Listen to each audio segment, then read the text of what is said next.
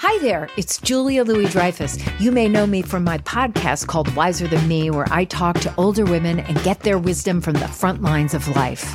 I was amazed by how many people told me our show made them look forward to getting older, which is why I'm here to talk about season 2 of the show. Sally Field, Billie Jean King, Beverly Johnson, Ina Garten, Bonnie Raitt, just to name a few. All hail old women. Wiser Than Me season 2 is out now from Lemonada Media. This is Merriam-Webster's Word of the Day podcast for Thursday, February 4th. Brought to you by the new Merriam-Webster's Advanced Learners English Dictionary, designed for students and teachers of English as a second language.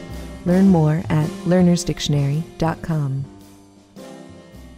The word of the day for February 4th is vulnerary, spelled V-U-L-N-E-R-A-R-Y. Vulnerary is an adjective that means used for or useful in healing wounds.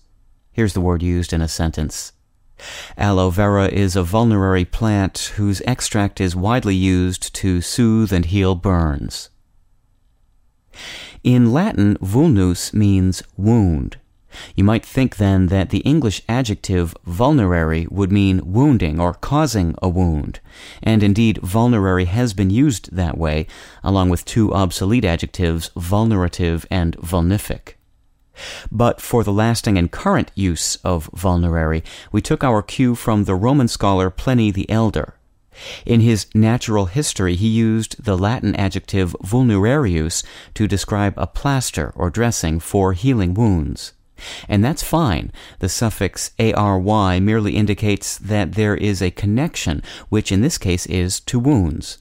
As you may have already suspected, vulnerable is also related. It comes from the Latin verb vulnerare, which means to wound. With your word of the day, I'm Peter Sokolowski. Thanks for listening.